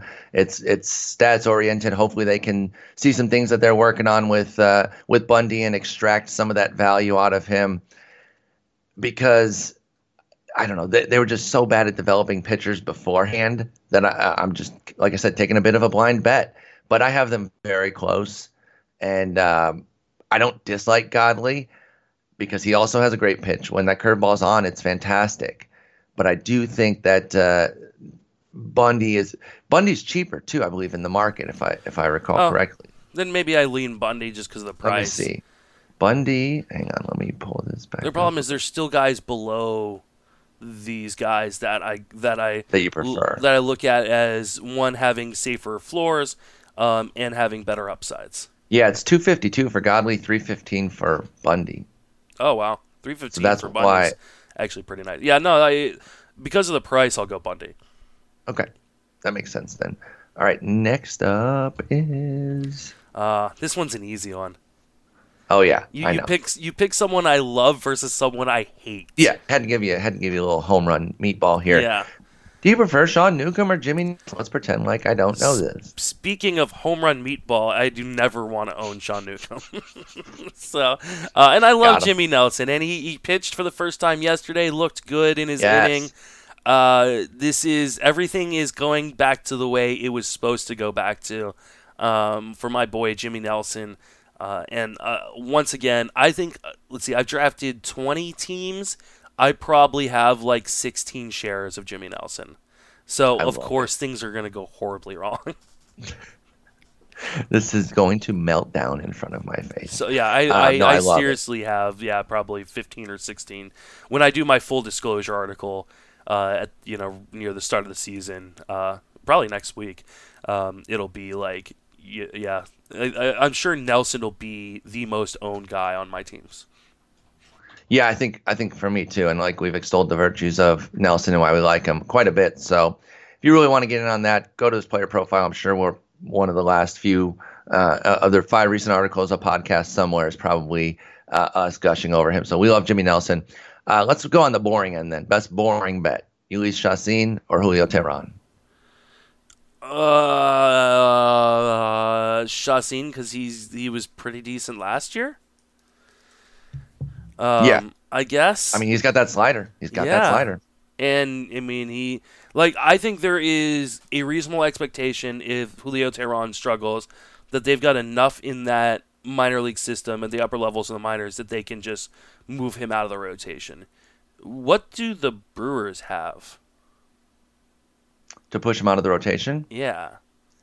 I mean, Burns and I think Burns, Woodruff, Peralta. I mean, but he's not the one in danger. So yeah, exactly. To your they have point, other guys that are going to lose their roles before him. I would agree with that. I'm surprised Zach Davies still has a role over these other guys. Yeah. No, I would agree with you there. For like Chase Anderson, with regards Zach to Davies, I think will be first to go before we see Chacín. Yep. I agree there. All right, let's move on. Favorite Blue Jay, Marcus Stroman or Aaron Sanchez? Ooh, another easy one. You're giving me some softballs to end this one. Aaron Sanchez. Aaron Sanchez still has elite skills. He just needs to keep the skin and nails on his fingers. Yeah, exactly. Supposedly he worked in the offseason to work on calluses and kind of adjust some grips and things like that to prevent these things from happening again. Has looked good in spring. I like Aaron Sanchez. I've got a lot of shares of Aaron Sanchez. I don't have a lot, but I'm willing to throw that gamble. Let's see. He's going $334. Yeah, it's just so cheap. Like, come on. This is where I'm down. Like there's these pockets in it's like multiple like Mason globs. I want to call them because like there's these pockets of guys in the starting pitching kind of ADPs where I go, okay, this is where I'm going to grab 3 or 4 starters, and this is one of the areas where I'm doing this. I'm grabbing Jimmy Nelson, Aaron Sanchez, Samardzija, Strom, and then I've been able to kind of just load up on offense before these in these other globs of the Marco Gonzalez's and Musgroves and Ronaldo Lopez kind of tiers where. Or in tiers in the ADP where I just not enamored by a lot of them, and I'll just wait on the starting pitchers. Yeah, I mean, there are so many globs there with so much interesting talent, and so yeah, I really want him to be good. I want him out of Toronto because he's like Stroman, he's ground ball guy. Aaron Sanchez, ground ball guy on the turf, bad defense. But he has more swing and miss. I think when he's it hasn't really shown.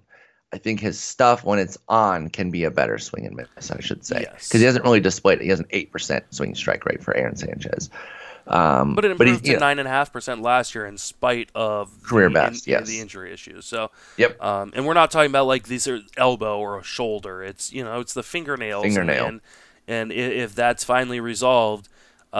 We could see, I think, a big step up. The bat has him for 150 innings at a 4.32 ERA. I might cut a little bit off that ERA, but like that seems, very fair to me. Yeah, I totally agree. All right, pick one of these 4: Matthew Boyd, Trevor Williams, Derek Rodriguez, or Zach Eflin. Man, I think it's between Boyd and Eflin for me. I think Trevor Williams last year was a little bit of a mirage. I'm not a Derek Rodriguez believer, though. No, you're not. I'm despite not. him being on your favorite team. Yeah, I think definitely the park has helped him, but I think he is destined for some sort of relief role. I think he's just being given an opportunity because the Giants suck. So my wife is so upset at me whenever she hears me talk about how much the Giants are going to suck this year. She should be happy that you're a truthful person. Yeah, well, no, she would much rather me lie to her and be like, the Giants are amazing. And they're going to be great this year. Like, I can love something that sucks. Mm-hmm. Like, kids suck a lot of the time. I still love my kids.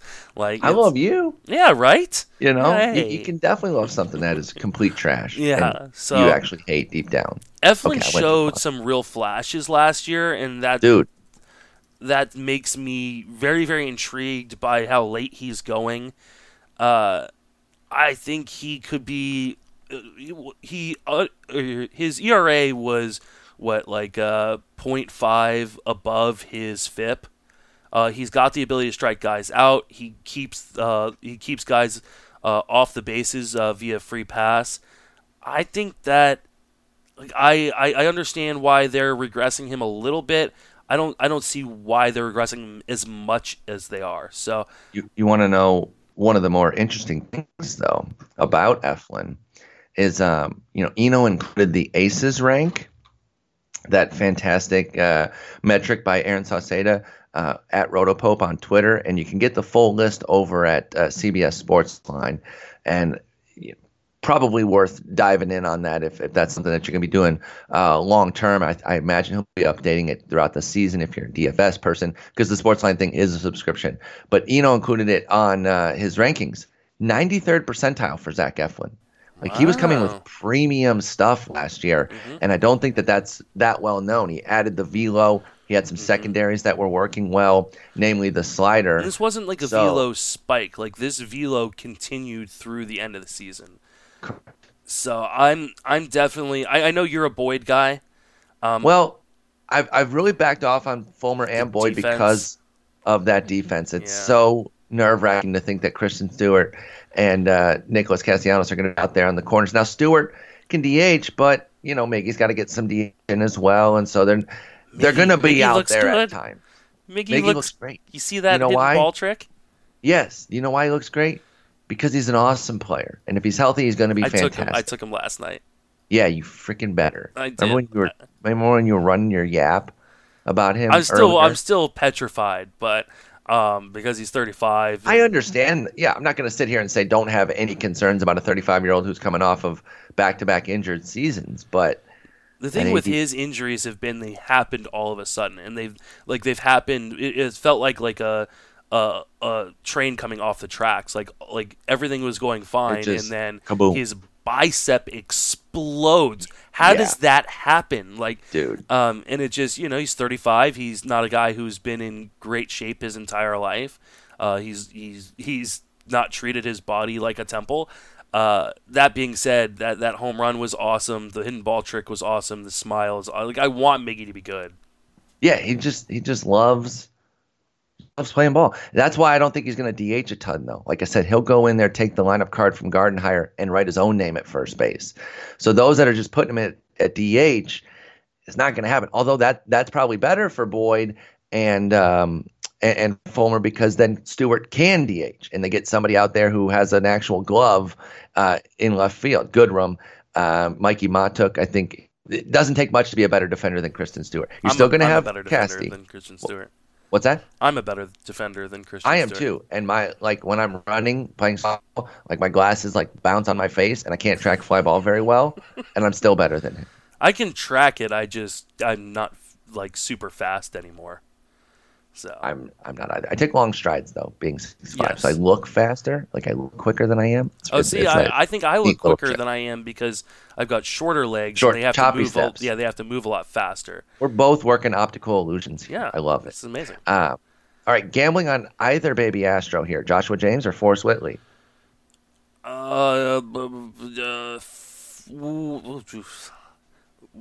This is. let me give you two scenarios. One, NFBC, so you have to put him on one of your 7 reserves and just hold. 2, a little bit more open. Let's say, a deeper situation where it's either just a deeper reserve roster or they have an NA slot where you could park a Whitley, or something like that. Because James should be pitching out of the bullpen, right? It's not like he's going to go. I don't think he's slated to go on the DL, but is he going to go on the DL? I would assume he would. Is he not? I mean, like, why would they why not just shut him? They've got the depth in the rotation to just shut him down. Well, he is. I mean, he's working through the strained quad, but I thought like once he came back, he just was going to ramp up and jump in the bullpen. And that's why he was out of consider. Okay, well, if he goes on the DL, then that other scenario with the NA for Whitley would also have DL for James. So take it both ways. I'll take Whitley. NFBC. Okay. At least we know when he comes up what his role is going to be. Who would you take him in NFBC though and just park him? No, I don't think I would. So James and NFBC. You have to take one in NFBC. No, I don't have to. I'm making you in this scenario. Okay, I guess I'm taking James. My gun's back. But that's stupid. I brought my gun. I'd rather have Matt Strahm. Of course, because he's going to pitch and he's awesome. And he's the next person we're talking about. He's next. Yeah, segue. Pick a reliever to starter conversion, Matt Strahm, or whoever wins the Brewers' 5th, which is Corbin Burnes or Brandon Woodruff. And you can say who your favorite is between those two, but let's just say there's a theoretical world where you get to change if you pick the wrong one in your draft. Who would you rather have between Strahm and whoever wins that job between Burnes and Woodruff? I'm going to say Strahm because I think he'll get the longest leash. Because while San Diego, I think, is a kind of a dark horse to compete for a playoff spot, like, who do they have behind Matt Strahm that's going to replace him if he struggles a little bit? The Brewers, they are competing for a playoff spot. They have a couple different options, including whichever one you don't pick between Burnes and Woodruff. I like all 3 guys, though, and I do have shares of all 3 guys. Same. So that being said, I wouldn't mind, especially considering where all of them are going. Like, one of these guys likely ends up on my main event team, and one of them probably likely ends up on my tout team. Full agree on both, actually. As I will be in tout this weekend and then main event down the line. Of course, my situation will be more clear, and that actually could be unfortunate because the prices could go up for my main event at the end of the month. So you're actually getting in at a time when things should remain cheap on all 3 of them, really, especially with the uncertainty between Burnes and Woodruff. All right, pick another reliever to start a conversion, but this time Astros edition. Brad Peacock or Colin McHugh? I have been always and will continue to be a Brad Peacock truther. And it was so sad to me when they moved him out of the rotation and into a relief role.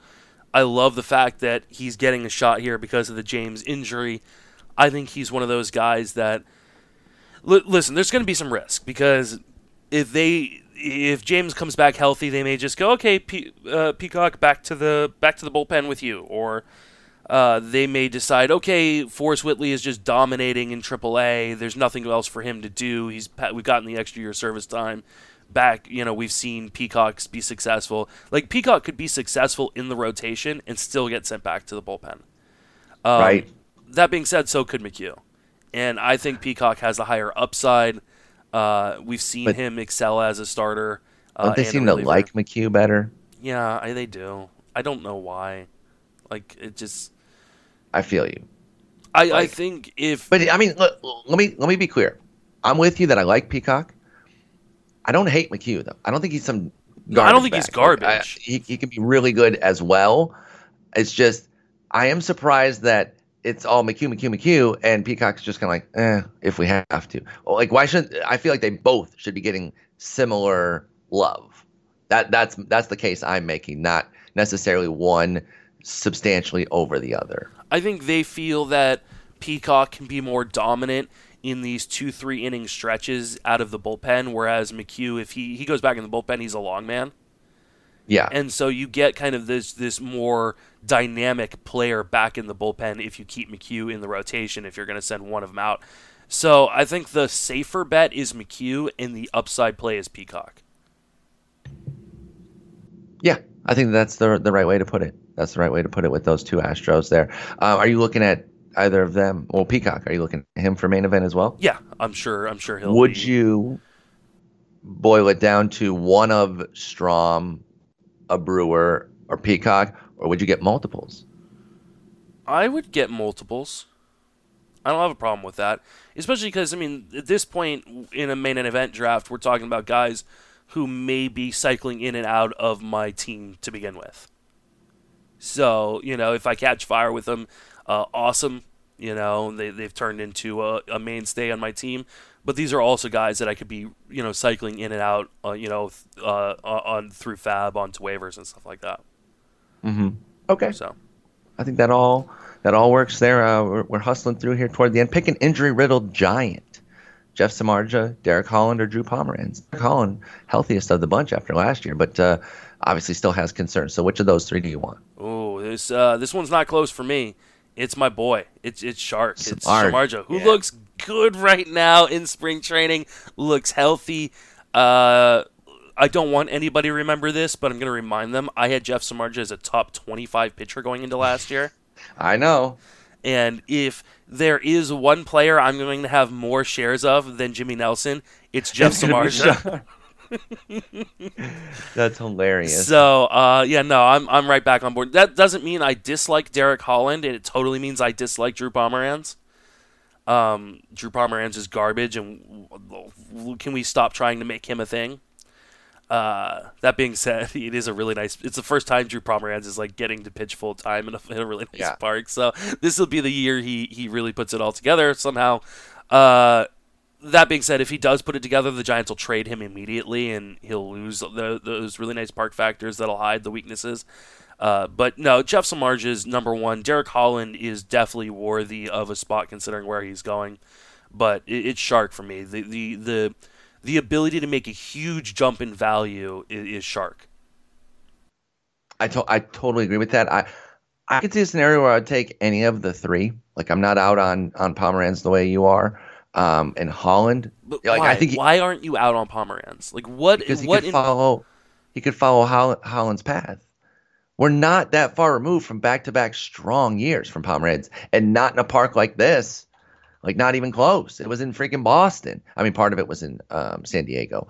But, back-to-back 3.32 ERA seasons, one with a good whip, the other with a poor whip, 118 and 135 respectively. Right. A strikeout per inning for 170-plus innings in each of them. And that was just in 16 and 17. Last year was a full-on dud. But why can't he be this year's Holland? Of course he can. Of course he can. So all three have some viability. And I'm with you on Shark. I don't think I had him ranked as high as Pomeranz's velocity is. Like, that's a big deal to me. For sure. I don't know what it is, but I agree that it definitely matters. I'll have to check with Jeff and see what he says, because when his velocity drops below 90 miles an hour like it did last year, he just even though it's coming from the left-hand side, it's not going to play well. And that is it's a better park, but it's still a tough division. You don't get to play yourself. I know, and you have to go to Coors and the Dodgers. And Arizona's still got some pop in that lineup, and San Diego's improving. It's not a cakewalk division. I agree. But half your games are in that ballpark. Holland, by the way, also having a great spring. So it looks like he's, he could be following up what he did last year. Don't sleep on him. So I'll go Samardzija, Holland, Gap, Pomeranz, but that's what the pricing structure is too. So it's not like I have to, I'm talking like literally last pick in like an NFBC for Pomeranz. Like he costs nothing. And like I said with somebody, these are guys that you can be cycling in and out of your team. Yeah, and Samardzija doesn't cost much either. He's $345. And Pomeranz is even cheaper than that at $361. I don't know what the Giants' schedule starts off as. I know it ends really, really, really tough. Like, the last 2 months of the Giants' schedule is atrociously tough, which makes me think that the beginning may be easy. So maybe these are guys you want to invest in with your last few picks, kind of take those easy starting schedules and then ditch them as the schedule gets tough in August and September. It's immediately at 7 on the road, 4 at San Diego, 3 at LA. Off day, and then they host Tampa Bay. So, maybe not that easy. It's not a devastating schedule, but it's certainly not super easy to start. But yeah, that's just the first. At least the road starts aren't bad parks. Exactly. It's not like they're on the road at Colorado. Those are the Giants there. Pick a Royal, Brad Keller, Jacob Junis. I believe Brad Keller was just named the opening day starter too, by the way, if that influences you at all, which would be weird if it did. It would not, especially considering I took him last night without knowing that information. I see some interesting skills there. I don't like Jake Junis. And he's he's going to be in that rotation. It's a really nice park. It's a really poor division. I think that we could see a little bit of a step forward for Brad Keller this year. And I'm not saying like he's going to have he's not going to deliver his 3.08 ERA from last year, but a mid-threes ERA with 6 strikeout per 9, 7 strikeout per 9 is totally fine at this point. Okay. Yeah, I mean, ground ball rate. He does have that nice ground ball rate, and that certainly defense behind him's good. Yeah, that certainly helps things there with Brad Keller. Jacob Junis, man, I mean, he's in that Pineda, even like Beaver class, and a lower end iteration of it too. It just gives up so many dang homers. It's just so hard to trust at all. Like I just don't feel confident that I'm not going to get tanked, and that's the problem too. Is because then I need 4 starts to clear off that dud, because his duds are mega duds. He doesn't just have a tough outing for Junis; he gets pummeled, and I can't deal with it. So I'm out on him for the most part. Keller a little bit more in on. Neither am I really chasing it in any capacity. And finally, pick a Braves youngster: Touki Toussaint, Luis Gohara, Michael Soroka, or Bryce Wilson. Well, neither Gohara or Soroka are going to be on the opening day rosters. So they would be a stash situation with injury risk. I don't know how much I like that idea. As much as I love both of them as pitchers in general, their situations heading into 2019 are not something I want to mess around with too much. I love Touki. I think I'm going to go Touki here, but I have no problems. And I think I did take Bryce Wilson actually last night in my draft. So with maybe like my last pick or one of my last picks. Okay. So I like both Touki and Bryce Wilson. Yep, I agree. I think I agree all across the board last night. I like Toussaint. I would love to see him be able to develop and stick in the rotation. I'm not projecting that right now. If you're telling me to put a long-term range on him, it is bullpen for me until I see some improvements to make me think otherwise. The injuries in that rotation right now are going to give him a spot. Yes, and so he's going to get his opportunity, and that stuff. We're not talking drastic changes away from making it work. It's a tweak or two, and all of a sudden, would I be surprised if Toussaint was going off? No, like he's nasty. He's absolutely disgusting with his stuff. We've seen people with less achieve more. Absolutely. That's a great way to put it, and we'll cap it with that. There's SP2. We could not talk about every SP. There's no possible way. I'm sure we forgot some folks that you're interested in. You can always hit us up on Twitter. That's @Spore, @Justin Mason, FWFB. Justin, we'll probably try to finagle one more in before we head out to New York, but if not, we'll do something. We'll see. I don't know. See. What we should do is try to do a secret podcast where we talk about what our plans are for Tout and then not release it until we get back. That's a fantastic idea. So we'll talk about doing it. Well, when do you go out? I leave Thursday night, so I could do Thursday afternoon. Yeah, Thursday morning, Thursday afternoon. We'll have to play it by ear because of I'm pulling my kid from daycare. Today's the last day I'm letting my kid go to daycare, so I'm just doing it so I could record with you, and so we'll have to kind of record around nap time. That sounds good. We'll definitely get that figured out, and I'll talk to you soon.